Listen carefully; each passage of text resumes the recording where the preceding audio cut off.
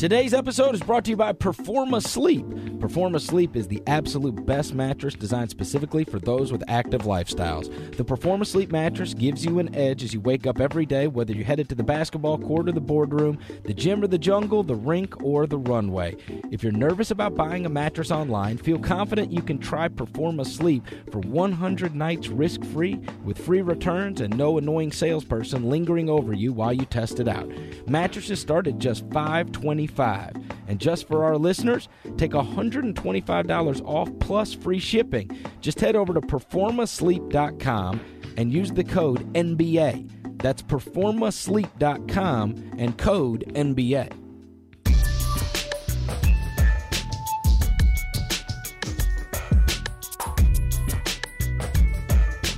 Welcome to the Ringer NBA show. I am Chris Vernon. Today we got a very special guest, John Hollinger. He's a former media member at ESPN and Sports Illustrated, etc. He is the creator of the often referenced PER, and he is now Vice President of Basketball Operations for the Memphis Grizzlies, and he joins us today. Hey, John. Hey, Chris. Thanks for having me. Hey, thanks for coming on. So let's start at the very beginning with you. John Hollinger, when you are growing up, but we'll get to when you become famous statistician John Hollinger. When you're growing up, are you baseball card collector? Are you a athlete? What are you growing up with? Should I be lying on a couch while we do this? Yes. This is going to be the most in-depth John Hollinger interview you've ever done. Let's see. I was a humongous sports fan of just every sport from like the time I was 5. Way into baseball cards. Really, baseball was probably my first sport. I mean, at the time, in the late 70s, early 80s, I mean, the NFL and NBA hadn't quite become the monsters they were today in terms of popularity, and baseball was kind of the thing. And then with my, I guess, mathematical bent, I became very interested in the numbers of baseball. Like I knew all the guys' stats from the back of their baseball cards. Right. And when the Bill James books first came out in the early 80s, I was a teenager then, and I soaked all that up. At the same time, when I was a kid, I was always just much better at basketball than any other sport. So that got my brain churning a little bit as to how I could take some of the stuff in baseball and apply it toward basketball, too, because basketball really had nothing back then.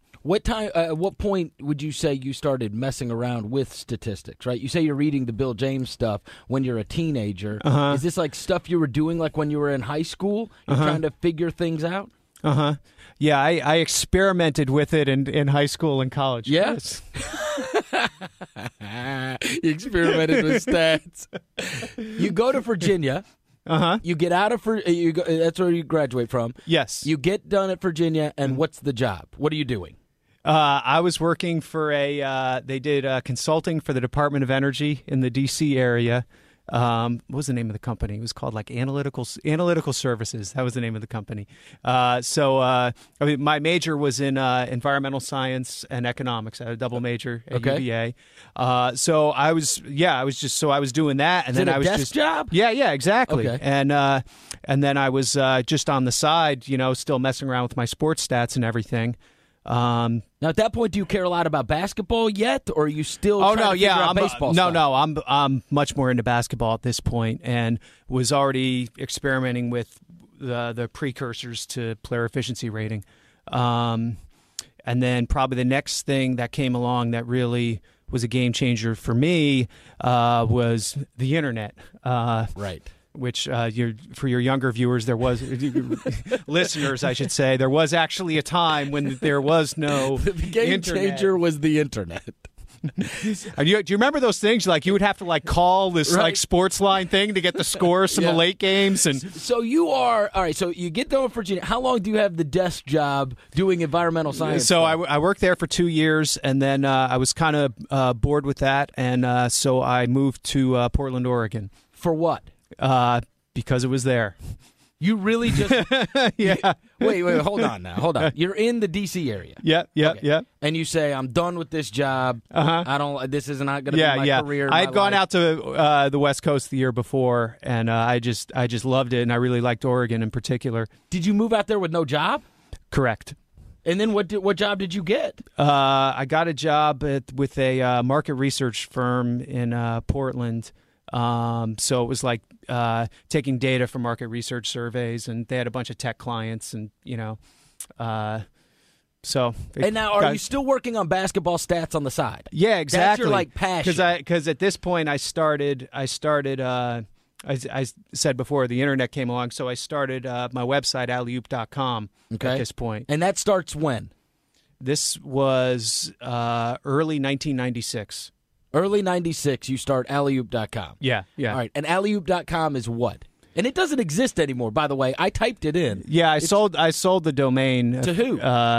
It was like an educational company or something. How much?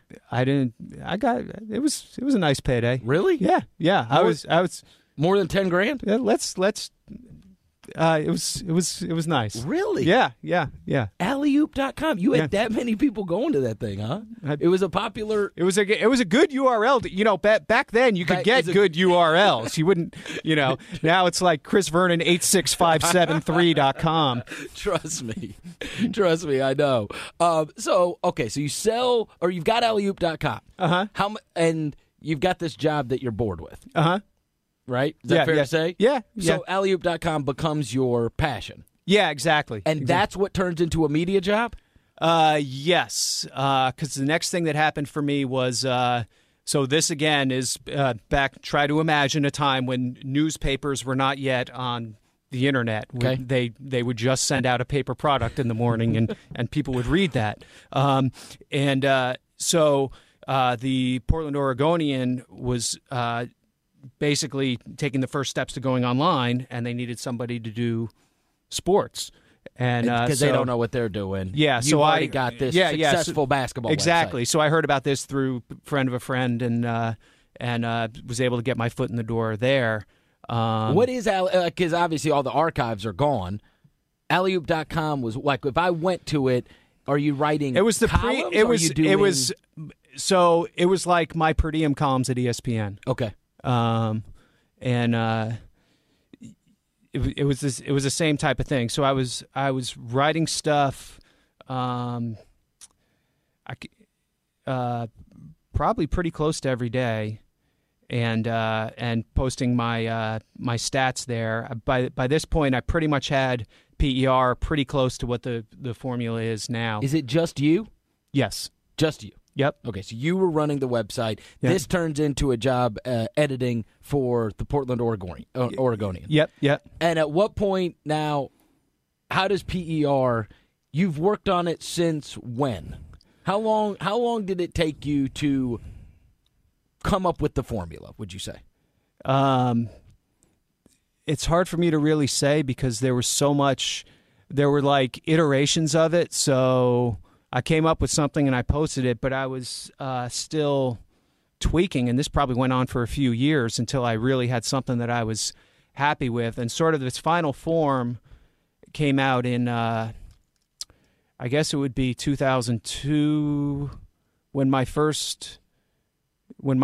book came out. That was really the final form that it's been in for the last 15 years. Pro Basketball Prospectus. Yeah, exactly. Okay. Exactly. So by that time, you tweak it for a couple of years. Is there a moment where you finally plug it in and it comes up Michael Jordan, Wilt Chamberlain? Up, it seems like all the right answers, and you're like, I got it. Wow. Yeah. There was something pretty close to that where it was like, okay, This 100% passes the smell test. This looks right. Yeah, exactly.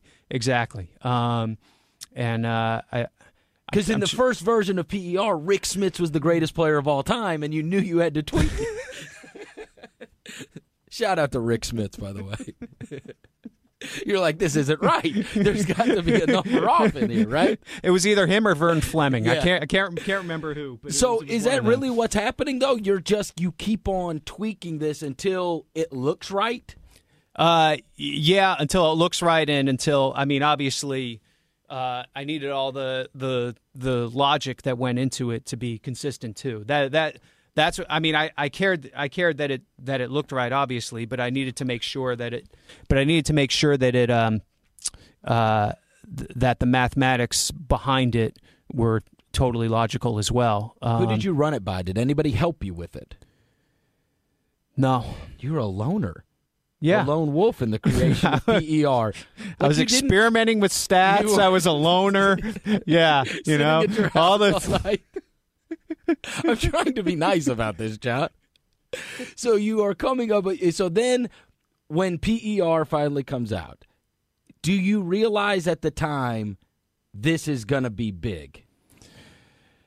No. Or do you think this is just something that's cool and there's a bunch of basketball nerds that care about this? Could you have ever envisioned that it would be regularly referenced? That, like, I don't know. I'm trying to. Absolutely not. First of all, I thought somebody would invent something better that would blow it out of the water within a couple of years. I'm working on it. It's not going well.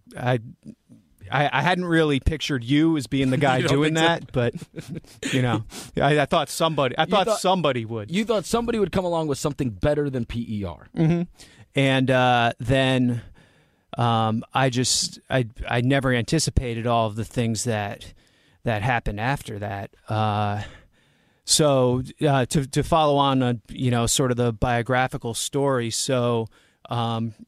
After about 3 years in Oregon, which was good experience for me because I got to do things like cover the Blazers and get some experience on a more face-to-face level with the league.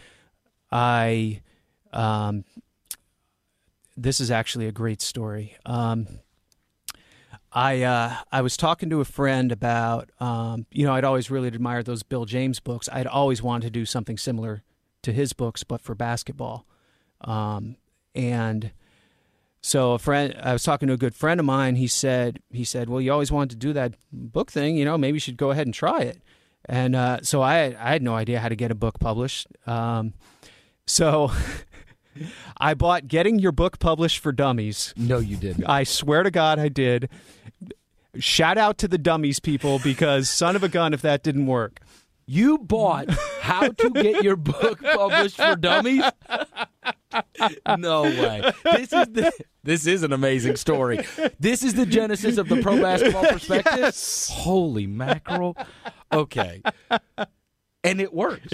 I would say I followed the steps. What were the basic tenets? I mean, you write a book proposal, showed you how to write a book proposal, who are the people you needed to get it to, was able to get it in front of a publisher in New York. This thing is you know how many copies we're going to sell of this book on Amazon today?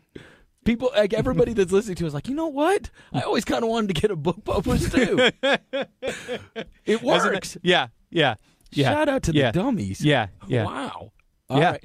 So it does work, and you pitch Pro Basketball Prospectus. Yeah. And they say yes. Yep. Yeah. So, do you have any idea how many the first copy sold? Well, let's see. I have the first edition. So there would be my mom, my dad, 3 sisters, and a brother. So seriously, 6. Seriously, thousands. I don't even know if we got to thousands. I'm not. It did. How did people buy it? Again, we're going back to pre-internet. I'm saying Amazon did exist by this point. But were you carried all over the country? Oh yeah, no, you could see it in like Barnes and Noble and stuff. All over though. Yeah. Oh, yeah, okay. Yeah. All right, so you did have good distribution on it. Yeah. But you don't know how well the first one did. It did well enough for they picked up a second edition, right? Yes. So there ended up being 4 editions, I think. Why'd you stop doing the book? Because you got to. Well, I was at ESPN by that point, and they proposed that I just do everything for it online. By the time I went to ESPN, and did you sell it? Did you sell Pro Basketball Prospectus, or did somebody just take it over? The name.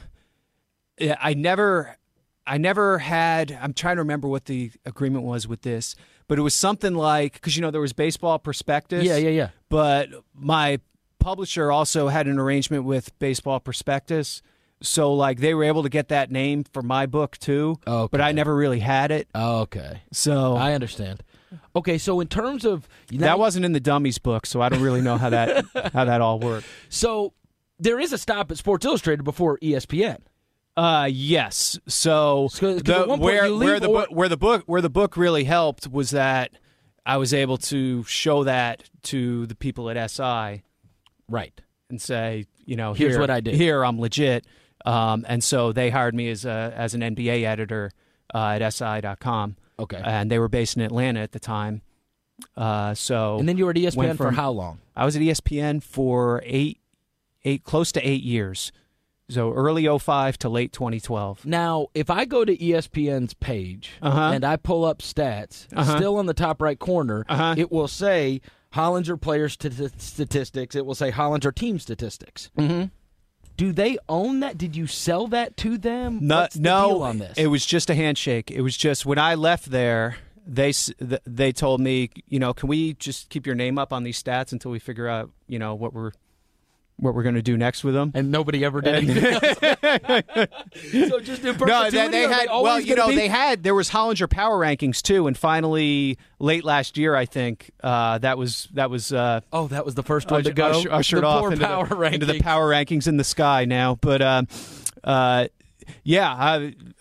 when you left ESPN to take a job in the front office at the Grizzlies, it was just they just said, "Hey, do you care if we keep putting these stats up?" And you're like, "No, I don't care." No, I mean it wasn't hurting me any, and there is no quote owning that. There is no.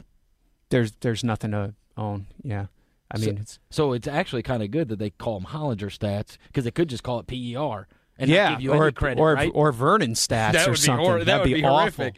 All right, as time has gone on, you have now seen this. So many sports fans, and specifically basketball fans, become so much more in tune about. Is it odd to you to see how much more in tune people are with advanced statistics and metrics now as compared to?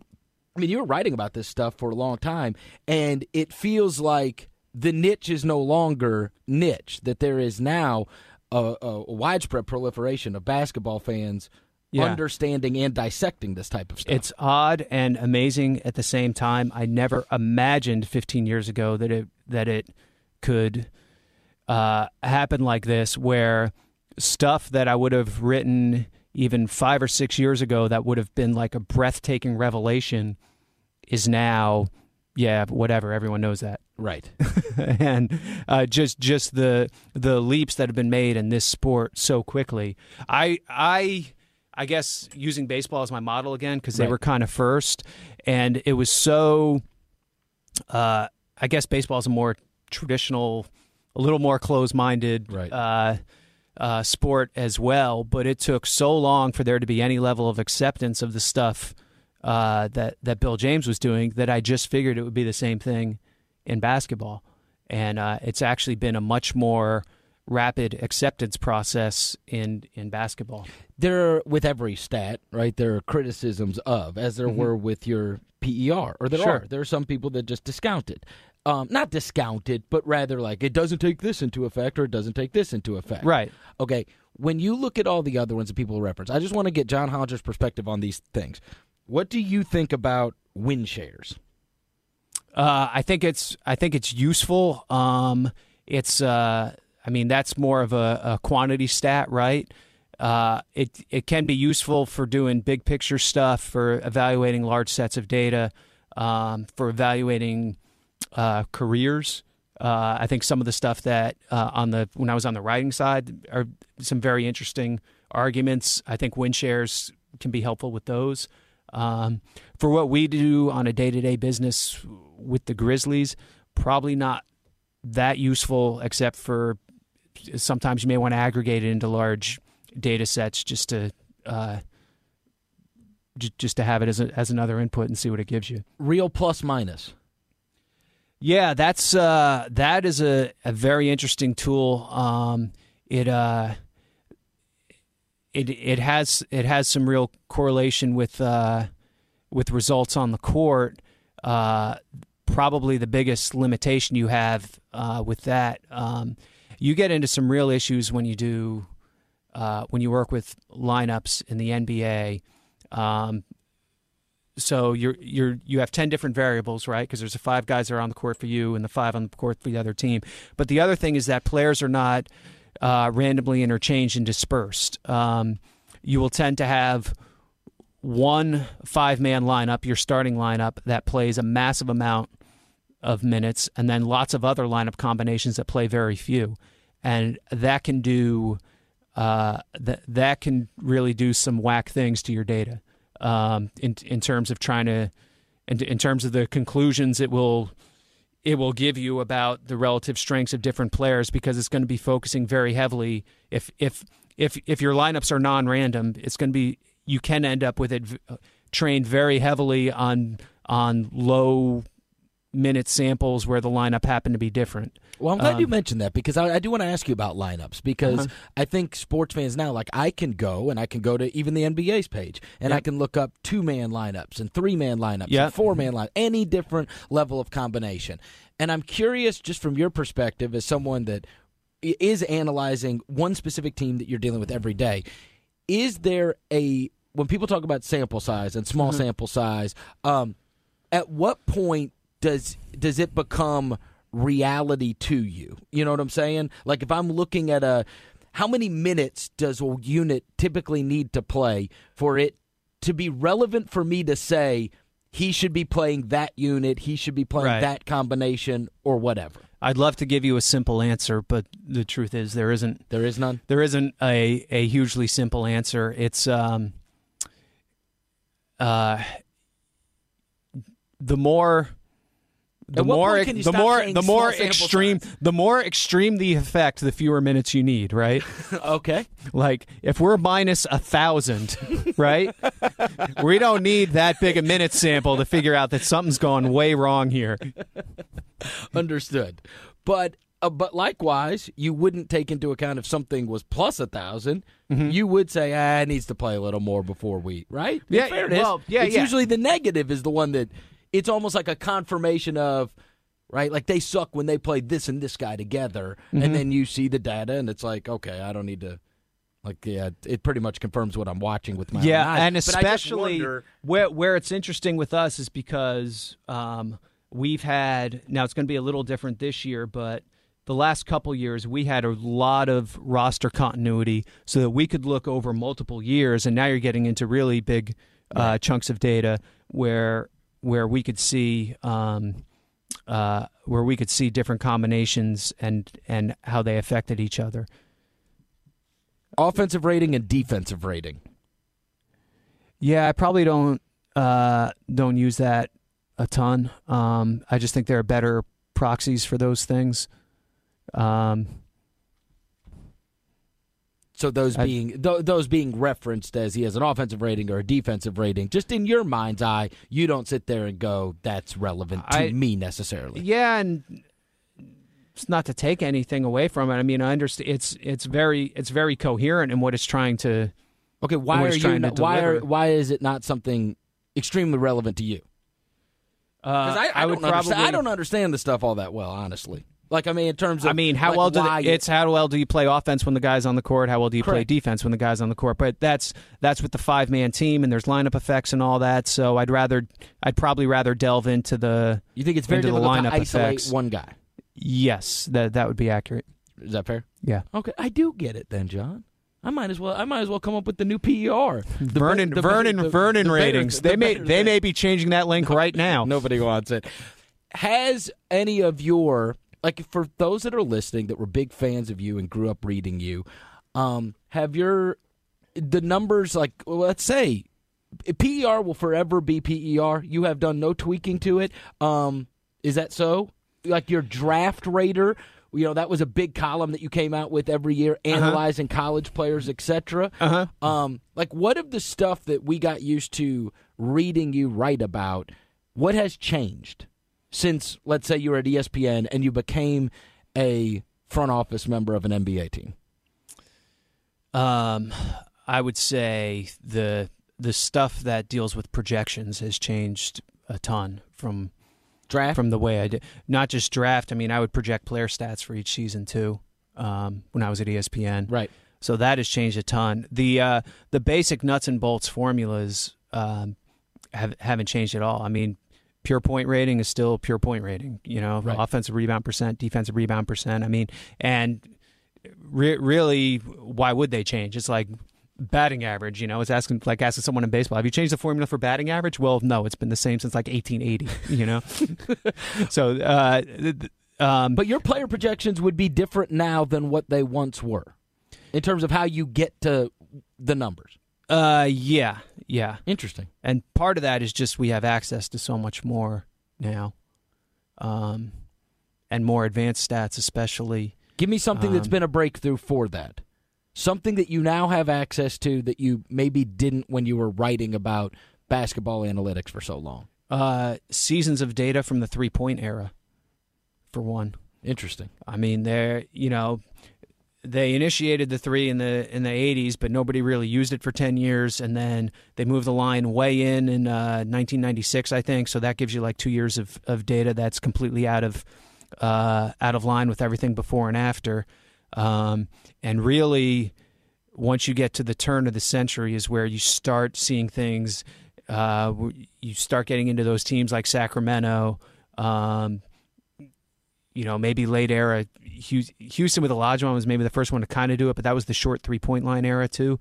But where it looks more like the game is now, and so you really get some projectability when you start dealing with results from that. Because if you try to project using starts from the 70s, and you end up with all kinds of weird outliers and stuff like, 6'2" shooting guard. What's wrong with that? Like everyone has one. Well, just the game has changed too much. Right. I think that's one of the biggest differences, actually, compared to, say, baseball, where you have a century of data and the game is pretty much still the game. Right. And the game in basketball has changed. I mean, you see now when they show these replays on NBA TV, from playoff games in the 70s, it's almost like you're watching a different sport. I mean, It just, everything's so much, just the way they space the floor, the types of shots they're trying to get, the size, everything is just completely different. Athleticism is what really stands out when you flip on and they're, the classic games. You can even watch a classic All-Star game, and there's like a couple of guys that look like crazy athletes like now, but like now, I mean, good grief. I mean, just think about the moment of the finals last year with LeBron chasing that guy down. There's nobody that looks like LeBron in those old films, really. Yeah, and and it's too, the weight training. I mean, and players are so much smarter about their bodies. I mean, in the 70s, guys were smoking cigarettes at halftime. I mean, they didn't know. They were just. When did you first get a sense? Did you have a goal of being in a NBA front office? How many offers had you had to become a part of a front office prior to the Grizzlies, and how did you end up getting a job at the Grizzlies? Well, the real goal was to end up on Vernon's radio show, and so I kind of worked backwards from there. I'm sure you hear this a lot. Yeah, so everybody. You were on my radio show when you were at ESPN. That's true. So that's happened. right. So right. That happened. I've been in a few different studios now. There's a place across from FedEx Forum, right? Yes, you've been to at least 3 different studios with me. Wow. Unfortunately, my career has taken more turns than yours recently. But it's all. Listen, we're on the ringer right now, for God's sakes. Yeah. All right. So, how do you end up in a front office? And did you think when you were writing for ESPN, was that even a goal of yours? I really thought I would just be writing for the rest of my career, and I was perfectly fine with that. I had some nibbles from teams, but it had never really been. It had always been situations where they kind of just wanted somebody to be over in the analytics box and just kind of stay over there, and it wasn't that enticing to me, given what I'd already established at ESPN. Right. The difference, they were going to put you in a dungeon with your computer and then go say, tell us what matters. It'd be Melvin in Office Space down in the basement. And that was the offer. Yeah. I politely declined to go into when the Grizzlies approached me, when shortly after Robert bought the team, the The thing that was different, obviously, was that it was in a position in the front office where I could have much more direct impact on some of the key decisions. Power. Honestly, yeah, right, and you want to feel like your work is meaningful and having an impact and listened to. And I knew with Robert's background and what he was trying to build that was going to. When it is crazy how the world turns, because and I've told you this before, I am in that age range where I grew up reading Bill Simmons columns. I read your analysis, and weirdly enough, now Robert Perry, the owner of the Grizzlies, is we're around the same age. Mm-hmm. He grew up a religious reader of yours, so that's the bizarre thing. It's almost like as time went on, now kids that grew up reading Bill Simmons, John Hollinger, etc., they're owning NBA teams now. Yeah. Right? Yeah. It's part of the reason that I think probably they reached out to you is because he had always been somebody that read your stuff and thought, wow, this is smart, forward-thinking stuff. Yeah, hopefully you thought that. Yeah. Yeah. What Chris is really trying to say is that I'm quite old. You still got a job. Hey, listen. So being a media member, being a writer, and then transitioning into the front office, what's the biggest difference about what your perception of how the NBA works versus how it really works in terms of decisions, draft, trades, etc.? Because when you're in the media, listen, as I know, you get to sit in an ivory tower and you get to criticize. And part of what you did, some of your stuff was pretty biting over the years, whether it was about players or whether it was about trades that teams made or decisions that coaches were making or whatever else. And so going from that to now being on the inside of an NBA team, what's the biggest difference about the way you thought everything was versus how it really is? Or is it about what you always thought?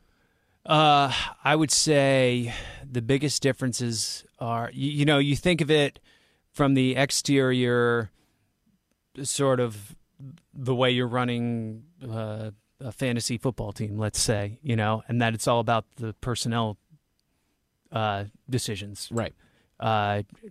And on the inside, there's so much other stuff you have to deal with that is absolutely vital for your success, but has nothing to do with those types of decisions. Like what? How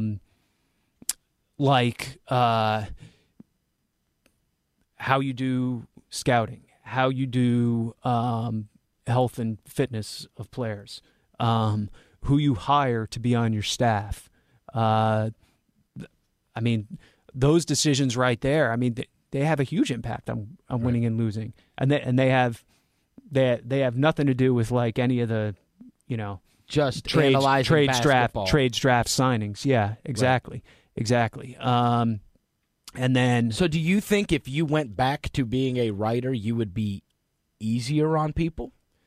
I think so. Actually, one of the things that changed for me, even during the time I was writing, I realized this. Pretty early on, I got away from ever criticizing, or rarely at least, individuals on a decision, and just said the organization should have done X or should have done Y.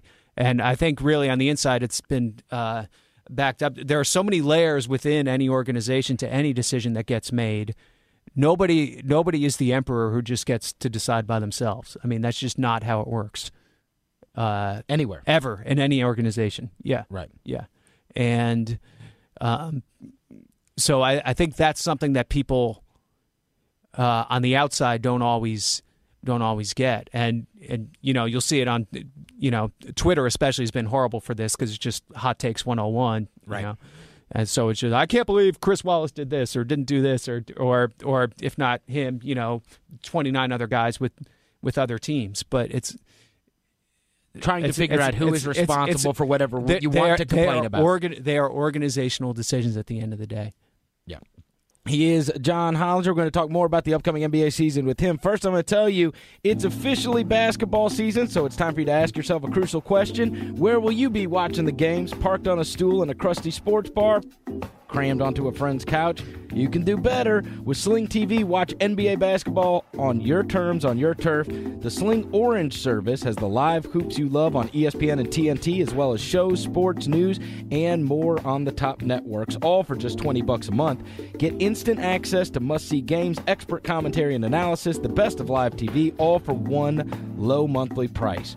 No long-term contracts, no hidden fees, and easy online cancellation. Start watching for 7 days free at sling.com/RingerNBA. That's sling.com/RingerNBA. Restrictions apply. Ringer NBA show is also brought to you by Cabbage. As a business owner, you know you need capital to grow, but getting that capital can be a difficult task. That's where Cabbage comes in. Cabbage provides simple, flexible access to a line of credit to up to $100,000. Access your line from a phone or computer. You'll get a decision in minutes, and you can start your funds immediately. There are no fees to set up your line, and you only pay for what you take. Cabbage has helped 80,000 businesses with over $2 billion in funding. Go to cabbage.com/business today and get a $50 gift card when you qualify. That's Cabbage with a K, cabbage.com/business. All right, John, so people know with the Grizzlies last year, a historically injured team. You did set the record in NBA history, 28 players used in a season last year. When you think back to the Grizzlies last season, what are your overwhelming thoughts? Is it all about the injuries? The injuries really, it was a huge rash late though, right? We had already played 55 games basically, so the injury to Mark was our 52nd game, I think. Mm-hmm.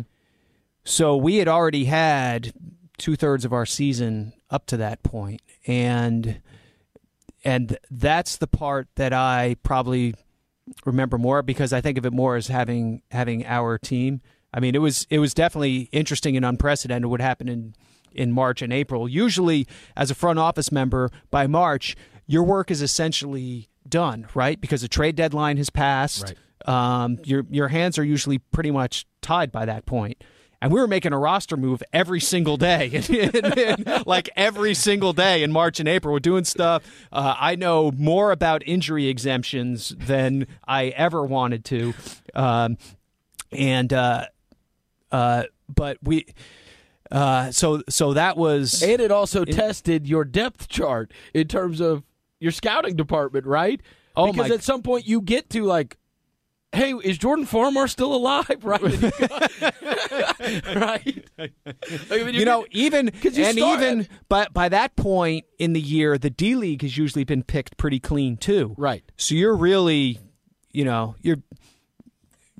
really moving further down the list at some point. And we were able to tread water with some of the guys we got and at least get into the playoffs. So we were happy that as a department, we were able to come up with Jordan Farmar, we were able to come up with Xavier Mumford, and at least stem the bleeding and get ourselves into the playoffs. As a guy that does so much analysis on these type of things, and you see projections, and you see, like, listen, you still know all the guys that are writing statistical analysis, right? Yeah. And it seems to me it's very, very difficult to gauge the Grizzlies, because last year's almost like what do we pay attention to even project what this year can be? But you do read some, in fact, I would say quite a few of the guys that expert in data. Mm-hmm. They say age regression, injury regression, whatever else it may be, right? And so the projections are lower this year on the Grizzlies than they have been in the past. Yep. You are also a guy that does data. When you read the data-driven projections for the Grizzlies that are rather down on them as certainly not no data-driven projections has the Grizzlies as like a home court advantage team or a top 4 seed in the West or whatever else. Right. What do you make of that? I guess I expected that, given what our point differential was last year, even before the injuries hit, and our age profile. The thing I think that so the question then is, what exists outside that data that you would line up to oppose that? People that are out there that are thinking, I think the Grizzlies could be better than that, but I'm seeing all these articles saying that. Yeah, and I think the things you would juxtapose against that are physical conditioning, are the benefits we can get from bringing in David Fizdale and kind of opening things up, taking better advantage of the three-point shot, and that some of the guys, the younger guys that we've brought in, because really beyond those, the core four and a couple other veteran guys, we have a lot of younger players now, which we haven't really had in a while. Right. That hopefully can be put some wind in our sails, and they're guys that you wouldn't really have much of a projection for if you're doing a statistical analysis. What do you project Wade Baldwin and Andrew Harrison as? Well, they weren't in the league last year. What do you project James Ennis as? Well, he hardly played. Yeah. But we think they're guys that put some significant wind in our sails, and we think certainly from a physical perspective, I think this is an eye test thing. Mark and Mike. Is it as fair to say? Place. I mean, everybody seems to be saying about the Grizzlies, it's just if they're healthy or not. Mm-hmm. It's fair, right? It's fair given the injury issues we had, and Chandler Parsons obviously is another one. So that's a calculated risk on our end. Okay, why Chandler Parsons? We don't even have to get into the Conley stuff. Conley signed a massive deal in the offseason. Mm-hmm. Conley's been with this team for a long time, an outstanding point guard. But Chandler Parsons was probably the biggest free agent acquisition. Well, not probably, certainly the biggest free agent acquisition that the Grizzlies have ever made. He had trouble making it. Are you sliding Darko? Yes. He had trouble making it through the seasons last couple of years. Has not been available for the playoffs. I think he played 62 games last year. Yes. But you guys pushed your chips in free agency and said, we really want Chandler Parsons. Why? I think there are two things here. So the view from 10,000 feet of the free agent market in general was that the choices you had last summer were to pay max money for a good player or to pay almost as much for a okay to mediocre player. And that's the way the market turned out. Clearly going the max route for a good player was going to be the better alternative. And so that with Mike and with Chandler, I think those were clear decisions. As far as Chandler in particular and what he brings for us, we've never really had that secondary ball handler who can create stuff for other guys, and at the same time be a legitimate, strong 3-point threat too. We've had players who gave us bits and pieces of that. Rudy could score. Tayshaun could facilitate and make plays for other people. Jeff could get his own shot. But to have that in the same player, where you can, be that 3-point threat, and also be able to put the ball on the floor and create for yourself or others, that's just not something we've had. And I think especially the guy who's really going to benefit from that is Mike, who basically hasn't been able to play off the ball at all in the this is my 5th season now here, just because we haven't had other people on the floor with him who could make that possible. So that's what we're really excited about, is that offensively that's just a weapon that we have never been able to have, and then what that can do for the other 4 guys who've been carrying us for the last 6 years now, when he's on the court with them, and especially, now you open up the floor a little, put Mark above the 3-point line, and people have been so used to seeing the Grizzlies, slow the game down, beat you 88-82. Zach Randolph, Marc Gasol on the post, and then just as someone like the other night, there's a Grizzlies preseason game. You play against the Houston Rockets. They shot 44 threes, the Grizzlies did. Yes. Now, that seems extreme, but do you think that it is the Grizzlies and the way they are playing now, and you had referenced Fizdale earlier, do you think people are going to be shocked when they tune in and watch the Grizzlies play this year? Was that an extreme outlier, or is this going to be commonplace where the Grizzlies are now a team that shoots a ton of threes like many other of their peers? I would say 44 is outrageous. I would say yes to both. Now, it was a double overtime game. Get it. Hey. But also, I mean, if we get 44 open threes, we're going to take 44 threes, okay? Those are good shots. Why wouldn't you take those? There's no too much or too little, right? It's all about the quality of the shot, right? You know, if you're just dribbling up and chucking off the dribble with a hand in your face, and then no, that's a terrible shot. It doesn't matter if it's a 3 or a 2. Right. But if we can get open threes, we feel like we have the shooters to make those shots now, really at every position. I mean, this is where I really did a double take and was like, is this our box score? We had all 5 starters make at least 2 3-pointers in that game. Which is like never happened in a season. Yeah. Ever. Certainly not with us. No, and 44 threes is like a half season total for the amount of attempts that the Grizzlies have taken. You know, I mean, honestly, 44 shot attempts, that's Mark and Zach, you know, down within 6 feet of the basket usually. That's where 44 shot attempts have come. But the Grizzlies people have called them dinosaur ball. They're the last to evolve. That's not so anymore in your mind. When people watch the Grizzlies, they're going to see a different type of franchise than what they're used to. The way we play offense is going to be different from the way we have played offense in the past. I think that's definitely true. We're still going to post up. We're still going to have that defensive mentality, but I think we're going to be doing it out of a much more open floor and a much more 3-point minded attack. Because if you look, we're still getting a bunch of paint shots. We're still getting a ton of free throws. Where what we've really done is replaced a lot of long 2s with 3s, and that's something I've been So I did the math on this, and 3 is more than 2. Over the course of all right, so with the season coming up, and it's going to be starting next week, your overwhelming thoughts on forget the Grizzlies, just your overwhelming league-wide thoughts going into this year, the things that you are thinking about the most about this upcoming NBA season.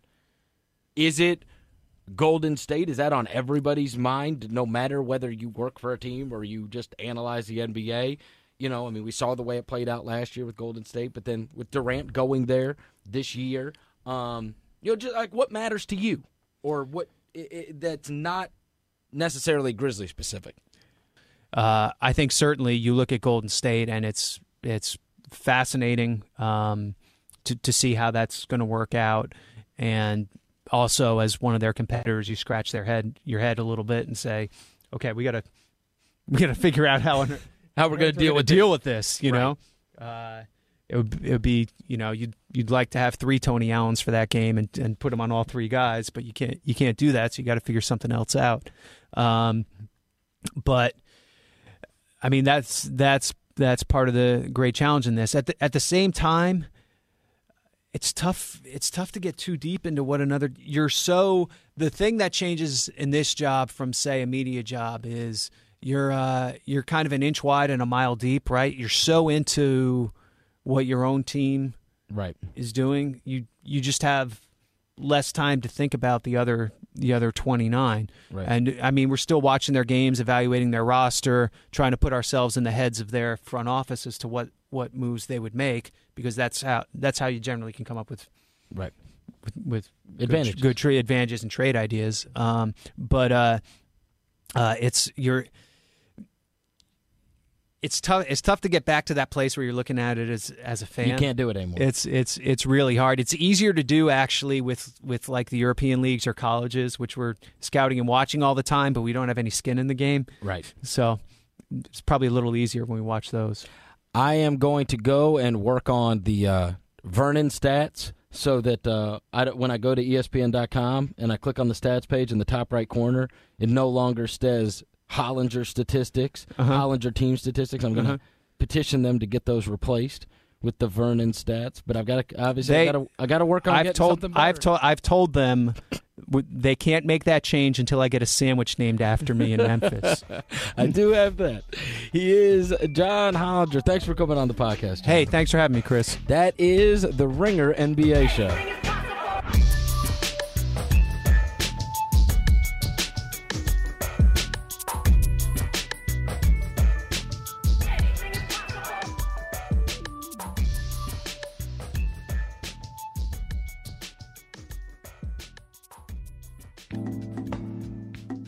Today's episode brought to you by Sling TV. It's finally basketball season. Where you watching the games at a crusty sports bar or crammed onto a friend's couch? You can do better.